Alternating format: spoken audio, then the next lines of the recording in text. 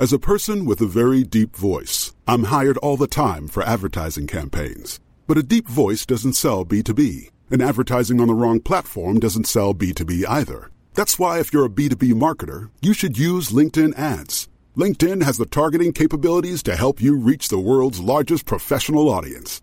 That's right, over 70 million decision makers all in one place. All the big wigs, then medium wigs, also small wigs who are on the path to becoming big wigs. Okay, that's enough about wigs. LinkedIn ads allows you to focus on getting your B2B message to the right people. So, does that mean you should use ads on LinkedIn instead of hiring me, the man with the deepest voice in the world? Yes. Yes, it does. Get started today and see why LinkedIn is the place to be to be. We'll even give you a $100 credit on your next campaign. Go to linkedin.com/results to claim your credit. That's linkedin.com/results. Terms and conditions apply. Millions of people have lost weight with personalized plans from Noom. Like Evan, who can't stand salads and still lost 50 pounds. Salads generally for most people are the easy button, right? For me, that wasn't an option. I never really was a salad guy. That's just not who I am. But Noom worked for me. Get your personalized plan today at Noom.com. Real Noom user compensated to provide their story. In 4 weeks, the typical Noom user can expect to lose 1 to 2 pounds per week. Individual results may vary.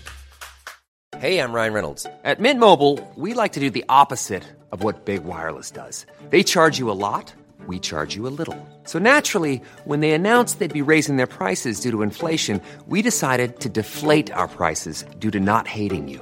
That's right. We're cutting the price of Mint Unlimited from $30 a month to just $15 a month. Give it a try at mintmobile.com/switch. $45 up front for 3 months plus taxes and fees. Promo rate for new customers for limited time. Unlimited more than 40 gigabytes per month. Slows full terms at mintmobile.com.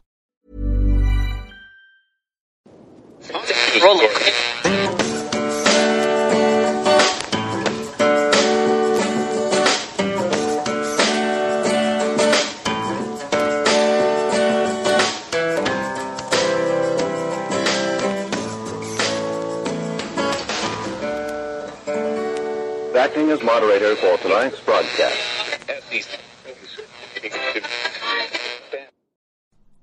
I'm your moderator, Chris Paul. Let's be reasonable. Well, okay, sure. Follow the leader. But you gotta choose the right leader. It's high noon for Wednesday, October 6th, 2021. Follow the podcast on the Telegram Messenger app at t.me/I'm your moderator, or join the discussion thread at t.me/I'm reasonable. You can also find me on Gab and Getter at I'm your moderator.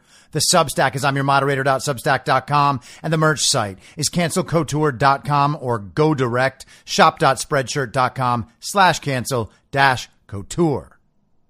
Today is the 259th day of Barack Obama's third term, as served by the half-dead, demented, degenerate, ventriloquist dummy, fake proxy president Joe Biden, who was overwhelmingly compromised by the Chinese Communist Party, the patriarch of one of the most corrupt families in American history, and the father of one of the most despicable sons to ever walk the earth. That's Hunter Biden. So congratulations, commies. The television told you utopia was just ahead so long as you followed the right people. And so you did. And here you are in utopia, where everything is just perfect. Just unicorns of every gender sniffing each other and then going back to eating psychedelic colored flowers. While tiny children upgraded with the latest in healthcare technology discuss how much better everything is now that there are no races. It's just like you wanted it, so why are all of you so sad? And why are all of you so confused? You still have the television, just watch it. Then you'll totally know what's going on, and everything they say is going to be reflected in your real life. You will experience it just by walking out the door. Everything they say will match up exactly, and then finally everything will be okay. But if you're the type of commie who has begun to realize that none of that is ever going to happen, and in fact, everything the television tells you is wrong, and everyone they told you to listen to is actually just constantly trying to trick you so they can escape criminal charges for being traitors to their country. And I know that sounds like I'm joking. I'm not. Maybe it's time for you to consider migrating back to America. Just leave all those stupid and evil communist ideas behind. And you know the ones I'm talking about. I'm talking about all those things that you heard on TV and you convinced yourself had to be true because believing them made you seem like a good person to other people who only knew things because the television said them. If that's not good enough for you anymore, okay, just migrate back. We'll all welcome you with open arms. You just have to make your amends with all those people you've bullied and shamed and annoyed and tried to censor, tried to get fired from their jobs. You're going to have some apologizing to do. But at that point, everybody's going to be like, okay, we get it. You were misled. You got confused. I know you don't want to be that person. So come on back to America and help us restore this country to the way it's supposed to be. And with that, I would love to extend a warm Wednesday high noon welcome to all of the redeemable communists out there. Hello, commies! And welcome to the show. Stick around with me a few more days, probably next week, maybe a little bit of that week after. Who knows, that week after, that's going to be haywire. But by that point, you'll be like, oh, wait a second, I'm an American again. What happened before? It'll be like you're waking up from a slumber or a hangover, and it'll probably feel like that.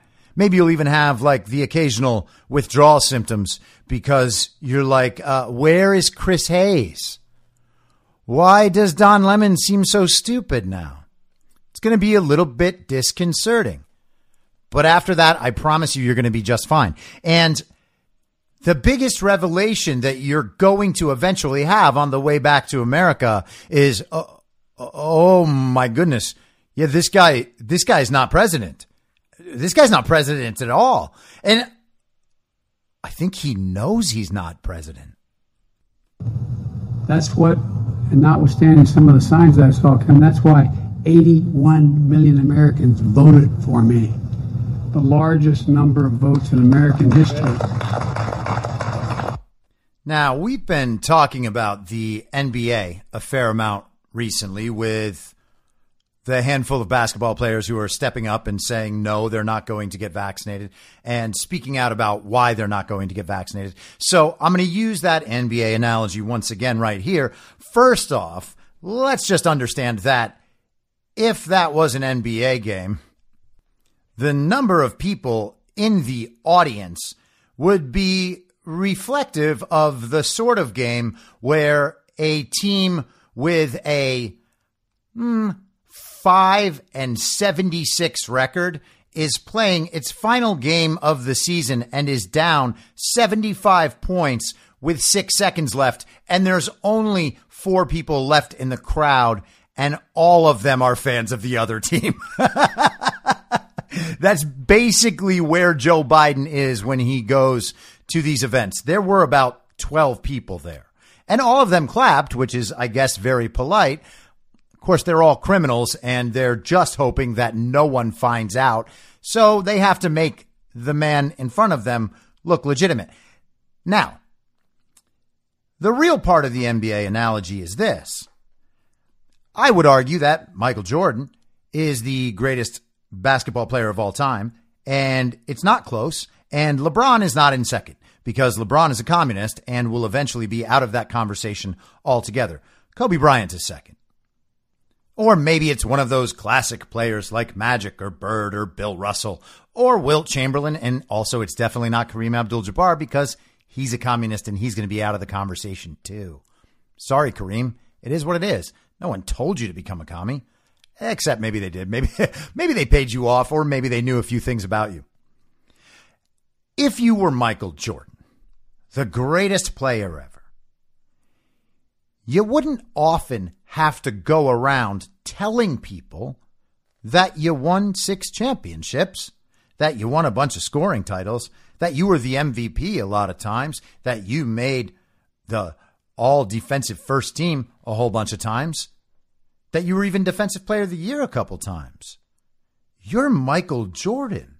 Everyone knows that. Joe Biden is trying to claim that he got the most votes of anyone of all time. Now, if you're to believe the numbers, that is what the numbers say. So Joe Biden could make some sort of case for this if only everyone listening to him was a rock-dumb communist. And, let's be honest, that's what he expects. Certainly everyone at that event pretending Joe Biden was in fact the president was a rock-dumb communist. One of the ways to tell that is that half of them are wearing masks. The other half are too dumb to realize that they're supposed to wear masks for the photo op, and instead are just thinking about how they don't have to wear masks because they're not on camera. So they wait until after, and then they end up on camera, and you're like, oh yeah, none of these people are wearing masks. They know masks don't work, but they actually believe that they're modeling good behavior for other people. So now only half of them are in masks, and they've accomplished no possible goal of the masks whatsoever. Whoops. The amusing part of that little clip is the fact that Joe Biden felt like he had to say this in the first place. The reason he had to say it in the first place is because on his drive to that location in Michigan where he spoke to those 12 people, he passed a long stretch of cars and people and signs, the majority of which said either Trump won or let's go Brandon, which I think by now we all take to mean fuck Joe Biden. Imagine being a fake president who knows he cheated and then driving through a country every few weeks when he is let out of the basement and realizing that the rest of the country knows he cheated too, and figuring that he can just get out of it by saying that he is the most popular president ever on television while 12 people clap. Joe Biden is not competent at being an illegitimate dictator who stole power in a slow-moving communist coup. He can't even get that right. He went to this event to shill for Klaus Schwab's Build Back Better plan. And he kept referring to it as his plan. My Build Back Better plan. My Build Back Better plan. Build Back Better, I've said this a million times, is only global communism. Okay? That phrase was from Klaus Schwab. The Great Reset is the plan that he's talking about. The Great Reset is Build Back Better. Build Back Better is the Great Reset. This is not money to make America better. It's not money to improve the lives of America's citizens. It's money to bankrupt the country so that there is no other choice but to enter global communism. The idea is to raise the price of everything, eliminate all sorts of unwanted jobs, cull the population, and then restrict the freedom of everyone so that they are forced to serve the state or else be essentially exiled from society. The state will provide you whatever you need, of course, if you comply with everything they want you to do. And by supply you with whatever you need, what they mean is you will have a tiny little home in a building with all sorts of other homes. It will be roughly like staying at an overnight kennel. Like, you know, if you take your dog to the doggy hotel, the doggy daycare, you leave your dog off there and your dog gets to stay in a like 3 foot by 3 foot crate for 6 days. That's what your life will be like forever. But no one will be barking around you. It'll just be other humans, and you will only have to see these other humans when you open your door for delivery food. Otherwise, just stay at home, watch Netflix, play video games, have relationships with virtual partners, and talk to friends through a portal on the wall. That will be your life. That is the Great Reset. You will own nothing and like it. Your clothes will be clothes that you are allotted by the state. If you need new clothes, they might give you new clothes, or you might just keep wearing your old clothes. It depends on how much you comply. You might comply enough, and you might be attractive and worthy of other people's attention to the point where the state will give you nicer things, as they do now. But more or less, that's going to be the life that the Great Reset will give the vast, vast majority of people.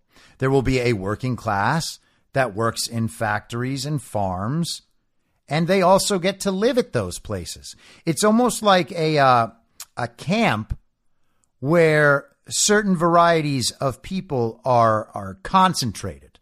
And in that, well, let's call it a concentration camp, they will work producing products for the biggest corporations in the country that the government will, of course, own and then give out to the citizens based on whoever most deserves it by serving the state.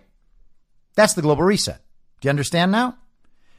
Of course, if you are in the 1% of the 1%, then you might get to stay there so long as you serve the state in a really important way. And that'll be a very glorious future for 1% of 1% of people. Maybe we can bend just a bit with the estimation and say it's a full 1%. I'll even give you 2%. So 2% of the population gets to live a more luxurious version of that life. And they will get to choose what to do within a set of possibilities, right? You'll be able to travel to XYZ places, but it's just those places. And you'll be able to have XYZ experiences in those places, but it's just those experiences. You'll be free, but just within a certain boundary, unless you're way up there. And then you're free within a much bigger boundary, but ultimately, you still got to be serving the state at all times. So Joe Biden just traveled to Michigan to speak to union workers about the Great Reset, pretending that it's just all of the priorities that Democrats have had the entire time. They're not going to raise taxes on you, just so you know, unless you make over $400,000. And he implies that it's individual, but is it going to be per couple? Yeah. And does that only count the taxes they raise by law? Yes. Again, yes. Does it count all of the various ways they will strip middle, upper middle, and lower middle class Americans of their economic prosperity? No, it doesn't. They will raise the prices on everything. Absolutely everything. Food, gas, housing, energy costs, clothing, education, everything. Everything you can imagine will cost more. But don't worry, they'll give you money for this stuff so long as you do every single thing they say. Now, you're not going to own any of the stuff that you have, but they'll let you borrow it if you behave well. So this is what Joe Biden is out there talking about. And he is trying to explain that even though it's obvious to him and everyone else in the entire country that he is absolutely hated by everyone, he is actually also still the most popular president of all time. That, my friends, is leadership. And just one more word about you'll own nothing and like it.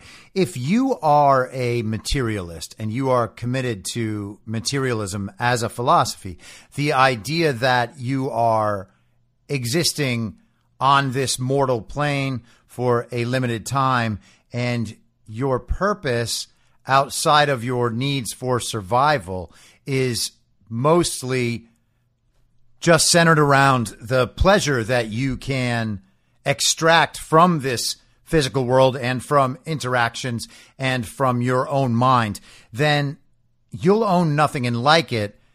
Sounds like a never-ending vacation. Like it sounds like a decent deal. Oh, I don't have to do everything. They'll give me money. They'll give me a place to live. They'll make all these entertaining things that I can spend my time enjoying. They will be able to alter my physicality in certain ways so that my mood can be permanently enhanced. I will always be in contact with other sentient beings through social media. It's going to be great. And I will just live out my life, enjoying myself for the most part, and then I'll die. And as long as you don't experience any sort of existential dread that the upgrades in your physical body and brain can't fix, well, then you're just going to have a whale of a time. Except there's a pretty strong chance that you might experience some existential dread living the same day over and over and over again with no actual purpose in life other than experiencing the same pleasures again and again and again. Although, let's be honest, they would have to be in continually more heightened ways, or else they wouldn't be pleasure anymore. You would build up a tolerance to pleasure like anything else. And once you've built up a tolerance to pleasure, you need more and more extreme sorts of pleasure to be able to achieve the same mental state. And that's when you begin to realize that fulfilling all of your material needs might not actually be the worthy pursuit in your life that you expect it is. Now, speaking of those very close emotional bonds you will be expected to have in this world based on the fact that you are always in contact with other probably really existing sentient beings, let's discuss this fake Facebook whistleblower just one more time, just for a second. This was reported in a lot of places yesterday, but Kyle Becker does a great job always, beckernews.com, so I figured I'd highlight him today. Facebook whistleblower has ties to group behind Trump's first impeachment, Jen Psaki's former PR firm. Isn't that amazing? This real, genuine Facebook whistleblower got a hold of these documents, wanted to save the American people from this predatory corporation, and so she has come forward. But here we go. As earlier predicted by Becker News, the Facebook whistleblower Frances Haugen called for more censorship during her Senate testimony on Tuesday. I am here today because I believe that Facebook's products harm children, stoke division, and weaken our democracy, she said in opening remarks. The company's leadership knows how to make Facebook and Instagram safer, but won't make the necessary changes because they have put their astronomical profits before people. Congressional action is needed. They won't solve this crisis without your help. Yesterday, we saw Facebook get taken off the internet. I don't know why it went down, but I know that for more than 5 hours, Facebook wasn't used to deepen divides, to stabilize democracies, and make young girls and women feel bad about their bodies. We can have social media we enjoy that connects us without tearing apart our democracy, putting our children in danger, and sowing ethnic violence across the world. We can do better. God, what a hero. This lady's insane. Who could even say all that with a straight face, honestly? Of course, Haugen called for action, quote, now, and implored Congress to regulate political speech online, although this would be a flagrant violation of the First Amendment. Congress can change the rules Facebook plays by and stop the many harms it is now causing, she claimed. Haugen not only worked the 2020 election censoring Americans questioning the results, she also worked on, quote, tracking Chinese participation, end quote, on Facebook, including the Chinese government's police state tactics. My team directly worked on tracking Chinese participation on the platform, surveilling, say, Uyghur populations in places around the world. You could actually find the Chinese based on them doing these kinds of things. We also saw active participation of, say, the Iran government doing espionage on other state actors, she added. Haugen, of course, lamented the national security issue of Facebook's consistent understaffing of counter-espionage and counterterrorism teams. I have strong national security concerns about how Facebook operates today, Haugen said. Haugen's connections to the Democrat Party establishment run deep. Haugen, the National Pulse recently reported, gave at least 36 donations to left-wing candidates and causes. She also has connections to White House Press Secretary Jen Psaki's former PR firm Bryson Gillette, where Psaki worked as a senior advisor until September 2020. The Center for Humane Technology, a group pushing for Facebook to more tightly regulate political content, was one of Psaki's clients, according to ethics filings obtained by the Daily Wire. Despite having money for political donations, in January 2020, Haugen had a $44,000 federal tax lien placed against her for unpaid taxes, according to public records reviewed by the Daily Wire. The lien was released on May 17, 2021. Her lawyers are now seeking to raise $50,000 on GoFundMe. Money, they say, will go to covering legal expenses for the attorneys, who are otherwise working pro bono. Those lawyers are Whistleblower Aid, a group founded by Mark Zaid, who previously represented the national security official who alleged that Donald Trump inappropriately pressed the Ukraine president on a phone call to, in turn, investigate whether Joe Biden inappropriately pressed the country to drop an investigation into his son's firm, Burisma. The plot thickens. The Facebook whistleblower, who is not actually a whistleblower, is tied through an advocacy group to the Trump impeachment whistleblower, who was not actually a whistleblower. The latter individual's identity, according to a recent book, is self-admittedly Lieutenant Colonel Alexander Vindman. Haugen is also currently coordinating with Democratic operative Bill Burton and his consulting firm, Bryson Gillette. The Facebook whistleblower, who revealed herself in a 60 Minutes interview, is getting strategic communications guidance from a top Democratic operative, according to a source with direct knowledge of the relationship, which was confirmed by another half dozen sources with indirect knowledge of the partnership, the Washington Free Beacon reported. Frances Haugen, the former Facebook employee who has for the past 10 months fed internal documents to a top Wall Street Journal reporter and who revealed her identity in a primetime broadcast on Sunday, is working with the political consultant and former Obama administration deputy press secretary Bill Burton and his consulting firm Bryson Gillette, the Free Beacon continued. It is unclear when Haugen's relationship with Burton and Bryson Gillette began, how big her communications team is, and whether it includes other political operatives. But Burton is now deeply integrated with an emerging infrastructure on the left, comprised of individuals and organizations, including the nonprofit Center for Humane Technology, seeking to press Facebook to more aggressively police political content, the report added.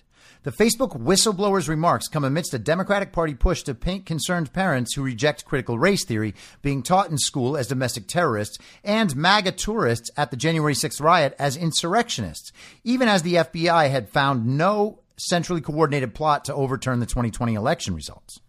Okay, so I just want to hit something on this last paragraph for a second. There were reports out today about how Merrick Garland's son-in-law has a company that actually profits off the spread of critical race theory in schools across the country. So a lot of people are presenting that today as if that is the motivator for Merrick Garland's Justice Department to pursue action and threats and intimidation against parents wanting to stick up for their kids at their school board meetings.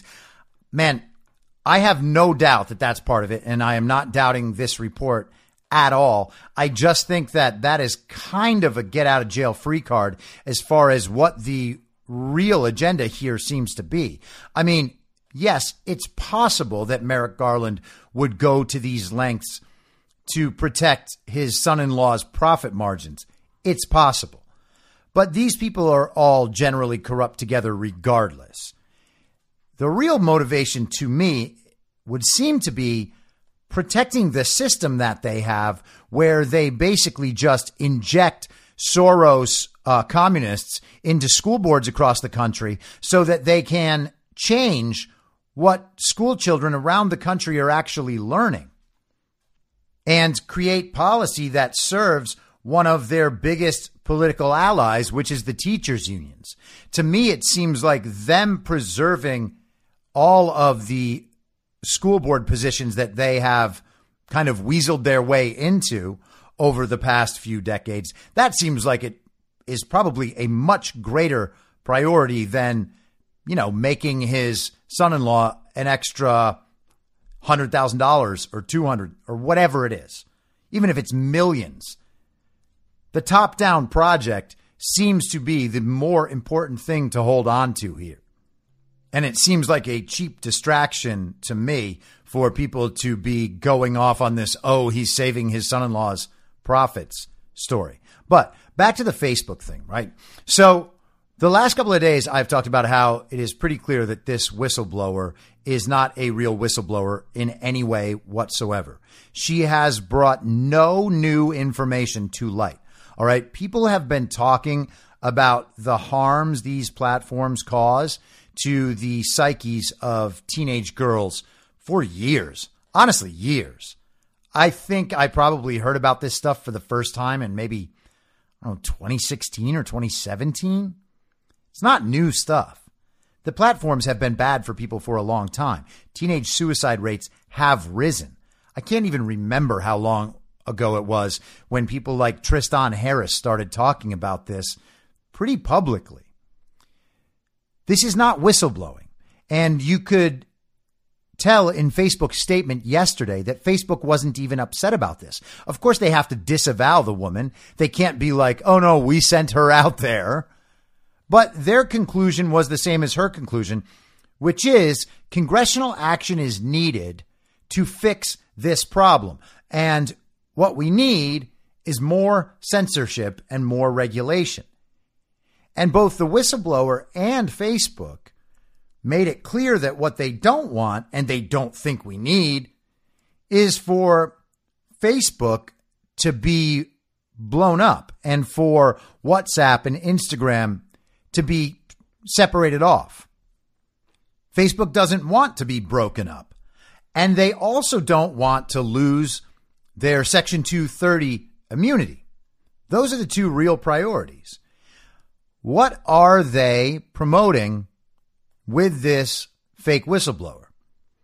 They're promoting congressional action and regulation toward censorship, more censorship. Now, more censorship is a political goal for the Uniparty and especially for the Democrat Communist Party. And that's obvious. They're pulling that on every possible level. Even Merrick Garland's letter or memo, I guess, about the parents around the country is an effort to stifle free speech, which is some form of censorship. It's censorship via intimidation. That's not good enough for the tech companies right now. And so I was thinking about this, and I want to just put this on your plate. You can think about it and tell me what you think. Tell me if you think this is right. Think about it for yourself. It seems to me that what Facebook ultimately wants is a mechanism by which the Congress can censor other platforms. All right. So you look at something like Gab or Getter or Telegram. Gab has no restriction on free speech whatsoever. Getter restricts free speech a little bit, but only if it's like fairly extreme, right? And Telegram is pretty open, but you can never tell exactly what it is that they try to limit. All of those communication methods are a threat to the Democrat Communist Party and a threat to the global communist movement. The entire point is that they don't want the American people or the people of the world to know what they are doing. All right. Their program only works if the people don't know what's happening. If the people get all their information from the mainstream media and from censored tech platforms, people will believe the wrong things, which will allow them to continue to believe that their government is actually working in their interest when it decidedly is not. All right. Free speech platforms are their worst nightmare. And free speech platforms have been their biggest problem throughout this pandemic period. They thought that they could do it with what the platforms were already doing. People got sick of that and they moved to other platforms. You got to remember, when we're talking about the Party of False Decorum, two of the main features are the interplay that all of them have between their narcissism and their incompetence. All right? They all think that their decisions are going to run the world, that their plan is perfect. They believe in the science and the data. They make their little plans, and they think everyone else is going to obey. They don't realize that other people aren't interested in obeying them. Other people aren't interested in being like them. And other people don't think that what they're doing is good. Other people are not going to go along. Other people can see that the global communists are actually incompetent. The global communists would be able to realize their own incompetence if they weren't so narcissistic. They could look at all of this and see, wow, our entire plan has failed. But instead, they look at it as, oh, I guess we got to plug that hole. I guess we got to plug that hole. I guess we got to plug that hole. And we can do that with the media and with the censorship and with some money, some compromise and some corruption. We'll just plug all these little holes and we'll just keep on going. That's not working. So platforms like Getter and Gab and Telegram are huge threats to them. Now, if they aren't becoming publishers, then Section 230 isn't something they need. They just allow the free speech and they don't take responsibility for what's on their platform because it's not them putting it up. So how are they supposed to get all these other platforms shut down when they spend most of their time pretending that these other platforms don't exist? I mean, Telegram just gained 70 million users during Facebook's outage the other day. And I imagine that that's going to continue to build. And, you know, the last time I signed on to Signal, there was like 15 new friends in my contact book who had joined Signal. You know, the media and the communists tried to take down 4chan and 8chan and 8kun by talking about how they were all like hotbeds of white supremacist violence. And people kind of believed them at the beginning. And that tapered off. And now no one believes that stuff. They try with the school shootings. Who knows? There was a school shooting today. Maybe they're going to try something with that. Maybe they'll have another shooting. Try to say that it all came from Telegram or it all came from Gab or it all came from Getter. What they are trying to do is build a narrative so that Congress has to act in regulating these alternative platforms. Because as long as the alternative platforms exist, Facebook censorship, Instagram censorship, Twitter censorship, none of it's going to work. All right. They thought that we would not be able to build out a proper parallel platform in a parallel economy. Now they are realizing that that is exactly what has happened, and they're trying to figure out how they can stop it. Because if everybody's on Facebook, if everybody's on YouTube and Instagram and Twitter, then they can regulate what people see and ultimately, to some degree, what people think. If too many people leave those platforms, that whole plan is screwed. And I would argue that that's exactly what has happened. And it happened a long time ago. Maybe they've realized this and have been trying to build up to it for a long time. But right now it's obvious. They already lost that game. And the fact that they are taking this approach means that they know it. How can you eliminate competition without affecting your own business model, your own profits, and your own censorship regime? I would suggest to you that this is the path they've taken. They don't want to mess with Section 230. They don't want the company broken up. They do want other platforms censored so that their own censorship regime is effective. This seems to be the sort of scenario that they would perceive as giving them the chance to achieve the best of all possible worlds. It seems like that's what they're doing. Could I be wrong? Of course I could. But it seems like they're going this direction, and so I wanted to mention that. And now I want to talk about an actual leader whose people are following him to a better world ahead and to ultimately an American renaissance. And that, of course, is Donald John Trump.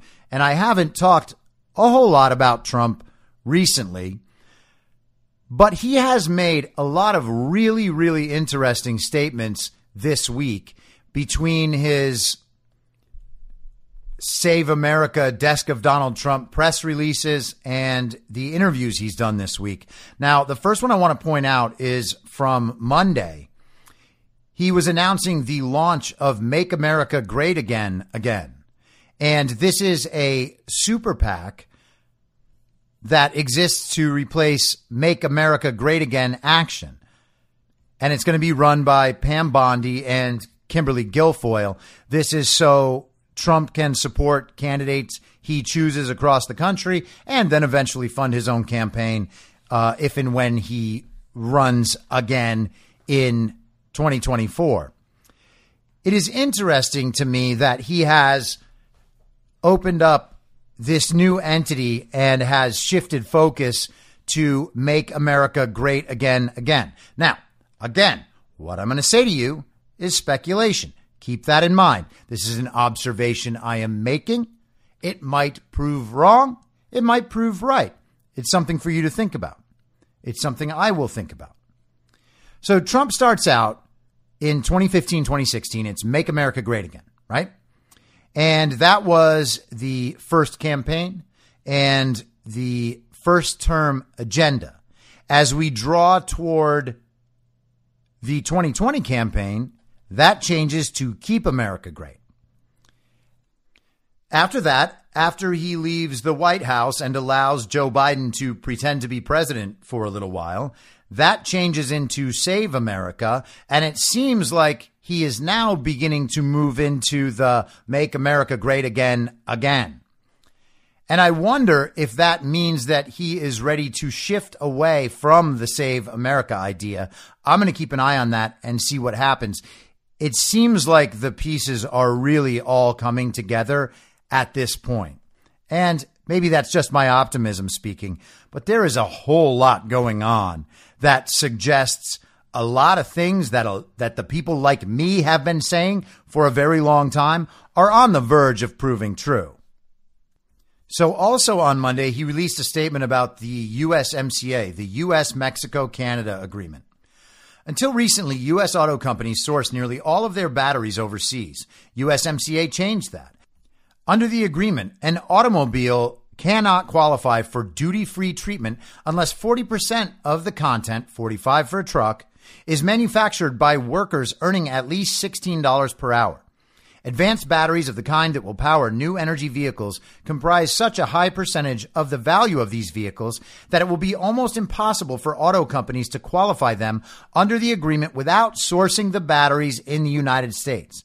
And in order to take advantage of a longer transition time available under the agreement, most auto companies have committed to qualifying their entire North American fleet, regardless of where the vehicles are manufactured and traded. The result we are seeing is a renaissance in the U.S. battery production. SK Innovations announced a $2.6 billion new facility in Georgia that will open later this year. And just yesterday, SK and Ford announced an $11 billion investment in Tennessee and Kentucky.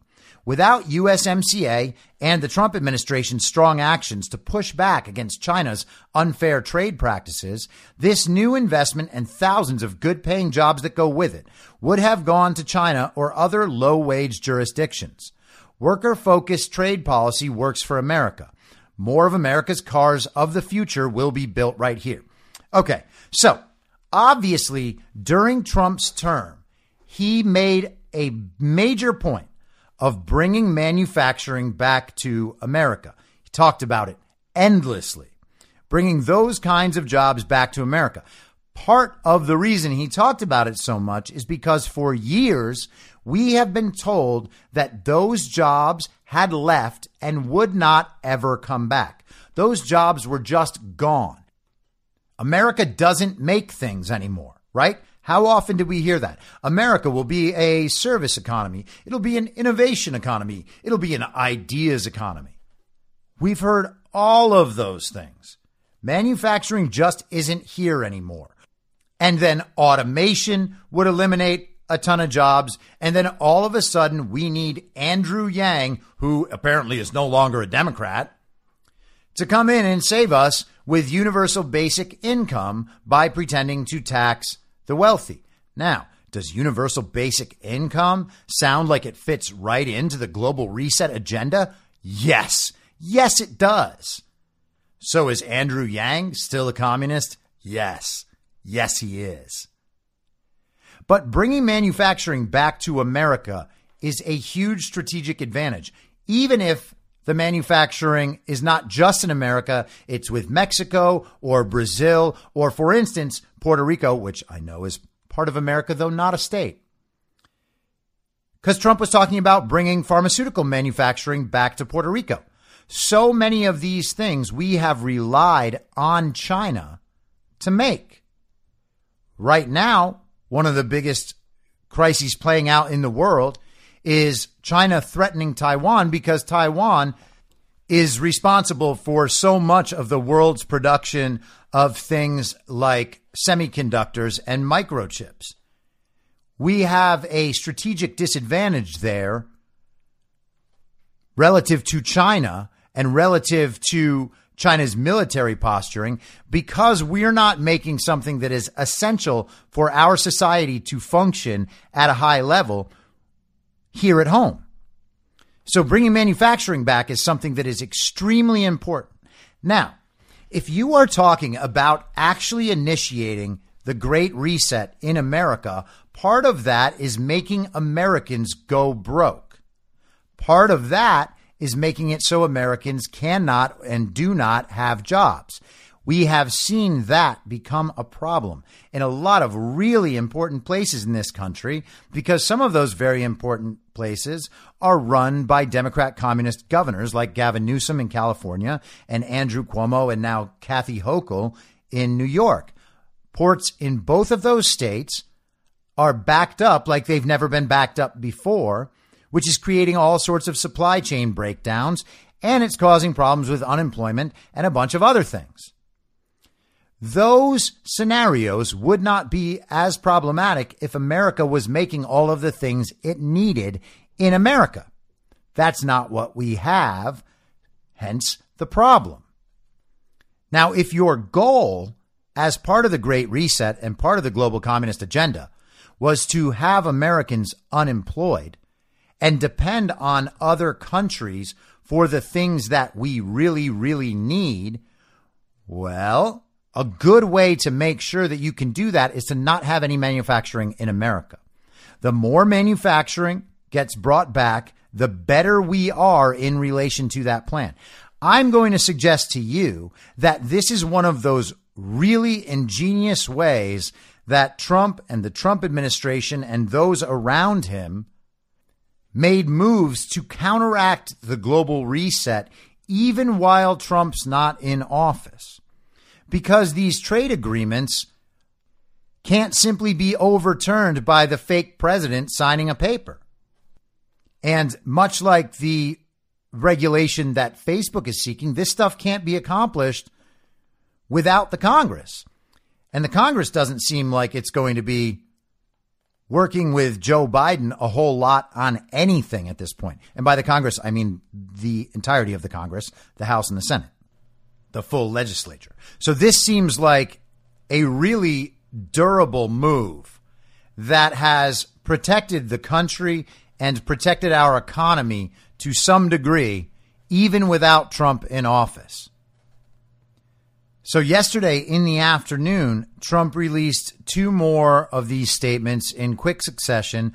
Both were in favor of Texas state senatorial candidates that Trump is endorsing to replace ineffectual rhinos. And, you know, they could be as rhino as the people in Georgia who are actually just Democrats being packaged as Republicans and then promoted into their positions in largely red states.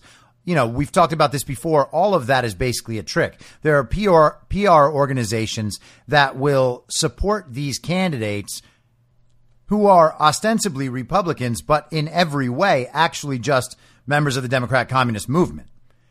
These are people like Brad Raffensperger. He is not an actual Republican.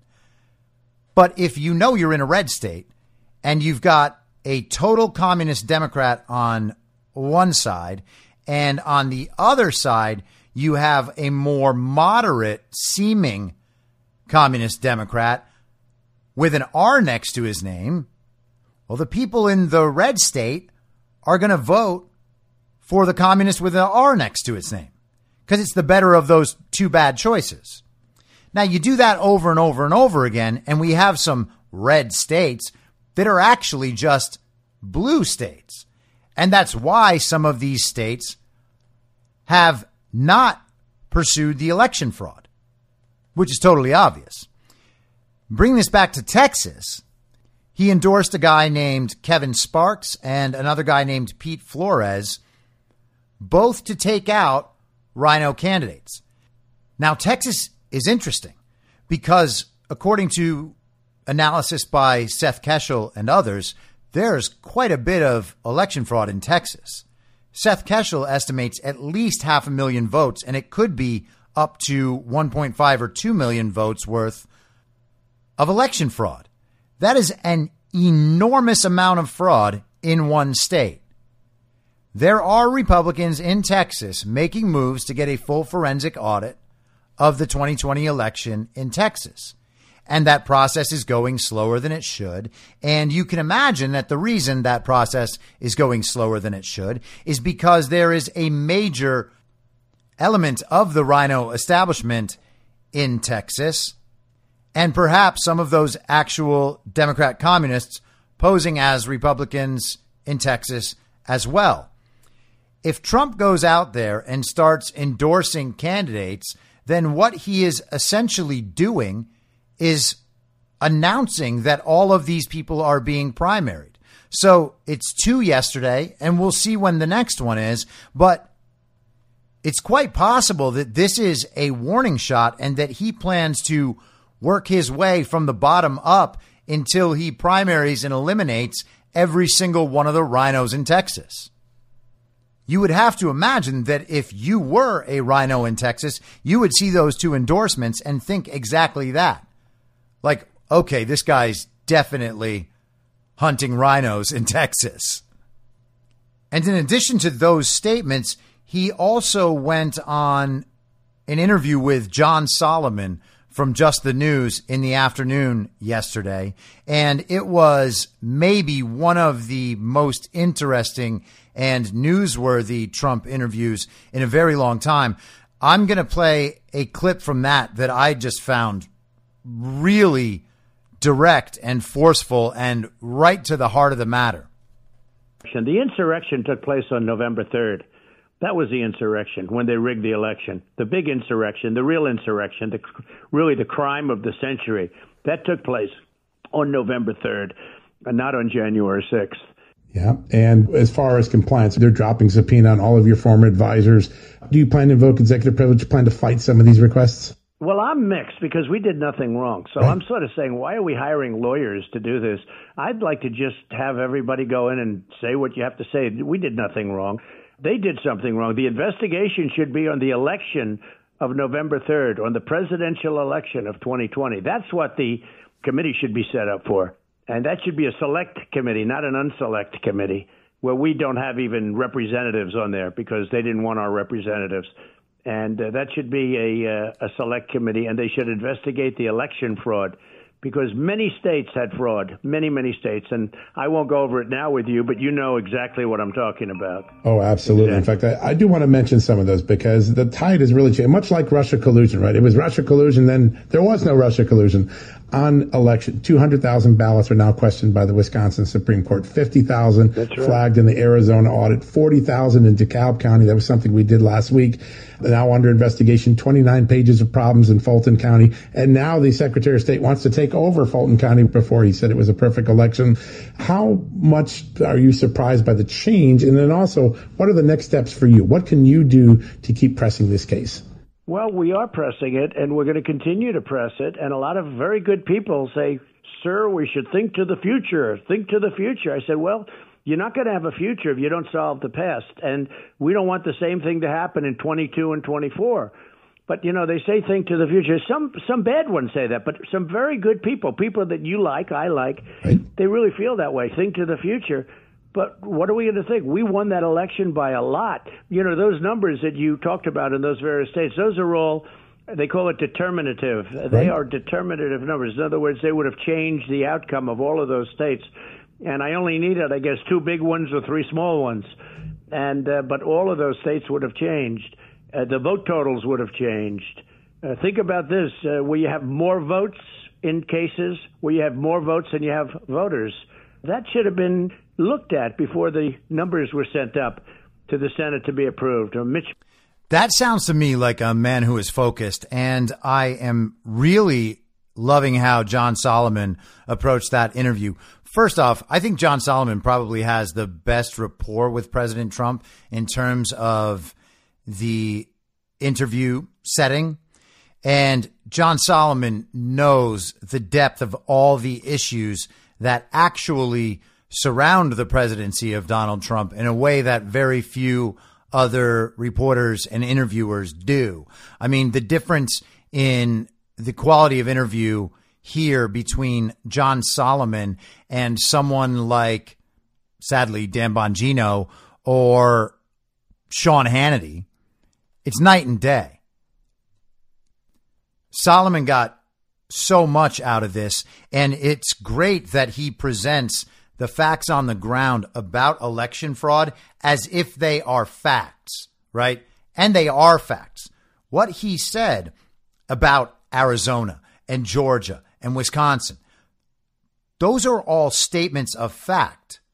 This stuff has been proven. It's not questionable.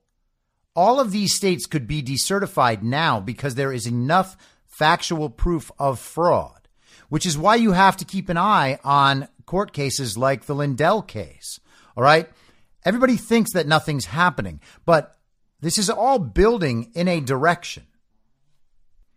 And we shouldn't just gloss over the fact that Donald Trump just called the November 3rd stolen election an insurrection against the United States. If you have paid attention to Patel Patriot's work on devolution, you will know what statements like that could potentially mean. And it is worth paying attention to that. If you are one of those people who thinks nothing is happening and that Trump just dropped the ball and left office, even though he knew about all the fraud, he just gave up and figured he'd focus on 2024. Man, I think you are really missing something critical. Let's go to Trump's statements today, though, because he has not stopped by a long shot. This morning, he said, because the election was rigged and America now has weak and corrupt leadership, we may very well end up in a war with China, who no longer respects the USA. They witnessed firsthand our television generals' complete surrender to the Taliban with the loss of 13 great warriors and the handing over of $85 billion of the best and most expensive military equipment in the world. China and Russia are already reverse engineering the equipment so they can build it for themselves. The only thing the radical left Democrats, who are destroying our nation, are good at is rigging elections and criminal activity, while always blaming the other side through corrupt prosecutors and prosecutions. Our country is in big trouble. We better get going fast. That's bold, and he's laying it all out there. You can imagine and you can believe that Donald Trump has no control over situations right now and that he has no authority about any of this. But that does not make it so. And you can listen to the mainstream news and all your Obama and Romney friends when they tell you that all of this is stupid and has no basis in reality. But once again, that does not make it so. The mainstream media is never going to pay attention to this. They are always going to attempt to marginalize it and make fun of it in hopes that no one will actually take it seriously. If the country would just fully wake up and understand what's going on, this could all be over. We are only in this position because of censorship and because of the limiting on our channels of communication and because of all the misinformation and disinformation that the propaganda state media is pushing out to our friends and neighbors every day. And here is his last statement so far today. The unselect committee of partisan Democrats and two very weak and pathetic rhinos should come to the conclusion after spending many millions of dollars that the real insurrection happened on November 3rd, the presidential election, not on January 6th, which was a day of protesting the fake election results. And they were fake results. It was a day of protesting. And we know for a fact that the violence and whatever happened that day was initiated by FBI informants and agents and corrupt criminals within the Capitol Police Force who are unaccountable to anyone. They're like Nancy Pelosi's little Praetorian Guard. And they executed the mission she laid out for them. And members of the Capitol Police have since committed suicide. And other ones have shown up weeping in congressional hearings of this very same committee that he's discussing. Now, one of the things that even smart people who are on our side but don't have the same, let's say, faith and optimism that I have, one of the things that they always bump up against is that they still have this question in their minds, this idea that somehow Donald Trump might actually be incompetent and ineffectual and potentially have misjudged his opposition, made an error in judgment in the execution, and really does not have power over anything. He is just a man who's kind of left blowing in the wind and arguing his own legitimacy the way we heard Joe Biden actually do yesterday in Michigan. Again, I always think that that is so crazy. What's happening right now is that the entire Democrat Communist Party, the entire global communist movement is being exposed, completely exposed. And ultimately, so are the supporters of those movements. The more individual citizens stand up and speak truth, and they show up at a school board meeting, or they show up to be on the precinct committee or run for office, or they involve themselves in audit movements or canvassing projects or whatever. The more people are doing that, the more people are sharing with their neighbors what the truth of the situation actually is, the more their neighbors will expose themselves by the way they choose to treat these people they interact with. Are they going to make fun of them? Are they going to marginalize them? Are they going to shame and bully them? Are they going to censor them? Are they going to try to get them fired from their jobs? These people are exposing themselves, even the supporters. The entire movement is becoming exposed. What Donald Trump is achieving by having gone through all this is something that could not have been achieved, not at all, had he just gone back into office and still been surrounded by all these snakes as he was during his first term. The amount of compromise and corruption that has been exposed since January 20th is worth all of this struggle. And I will continue to believe that. The only way you can refute a statement like that is by imagining that Donald Trump really is as dumb and ineffectual as the media paints him. But then you have to go and accept that the media actually got that thing right. You know, they missed on everything else, but they got that thing right. No, they didn't get that thing right either. The mainstream media is the state media. They exist to produce propaganda, to make American citizens act in a way that is contrary to their own interests, based on lies. The global communist movement is at war with the people. That's us. They hate us. They want to destroy us. They didn't continuously malign Donald Trump's character and abilities for 5+ years because they were looking out for us. You got to remember that. The guy knows what he's doing. And I guess if you don't believe that, you might as well just surrender to global communism and hope that they'll let you stick around for a while. I'll be back tomorrow at the same reasonable time on the same reasonable podcast network. I don't have a network. Masks and lockdowns don't work. They lied to you about a pandemic. And Joe Biden will never be president. Goodbye. Whether you're a total newbie to podcasting or even if you've had a show before like me, you know how intimidating it can be to start your show. The tech side especially can be daunting. That's why I'm so grateful Anchor exists. If you haven't heard about Anchor, it's the easiest way to make a podcast. They knock down all the barriers to entry. Let me explain. First off, it's free. I don't know how or why, but I'm happy about it. The platform's great. There are creation tools that allow you to record and edit your podcast right from your phone or computer. Anchor will distribute your podcast for you so it can be heard on Spotify, Apple Podcasts, and many more. I can't even begin to describe how much easier it was to get my show on all the major platforms this time than it was a few years ago. You can make money from your podcast with no minimum listenership. That's right. You build your show, you make money. It's everything you need to make a podcast in one place, and the company is committed to the success of its content creators. Go download the free Anchor app or go to anchor.fm to get started. Thanks for listening. Follow the podcast on the Telegram Messenger app at t.me/I'm your moderator. You can join the discussion at t.me/I'm reasonable. I'm also on Gab and Getter at I'm your moderator. The Substack is imyourmoderator.substack.com and the merch site is cancelcouture.com.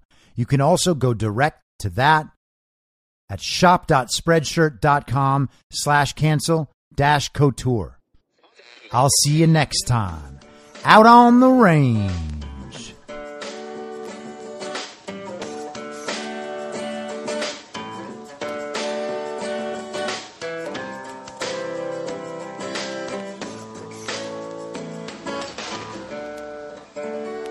Acting as moderator for tonight's broadcast. In my mind, that's the end game. Thanks for listening. If you'd like to follow what I'm reading and thinking throughout the day, you can do that by downloading the Telegram Messenger app and going to t.me/I'm your moderator. On social media, you can follow me on Truth Social, Getter, and Gab at I'm your moderator. I also have channels on Rumble and BitChute. If you'd like to follow the writing, you can find me at imyourmoderator.substack.com. The merch site is cancelcouture.com or go direct shop.spreadshirt.com/cancel-couture. If you'd like to support the podcast financially, the best place to do that is Ko-Fi. Go to ko-fi.com/I'm your moderator. And all of these details will appear in the show notes with each episode. I'll see you soon down on the range.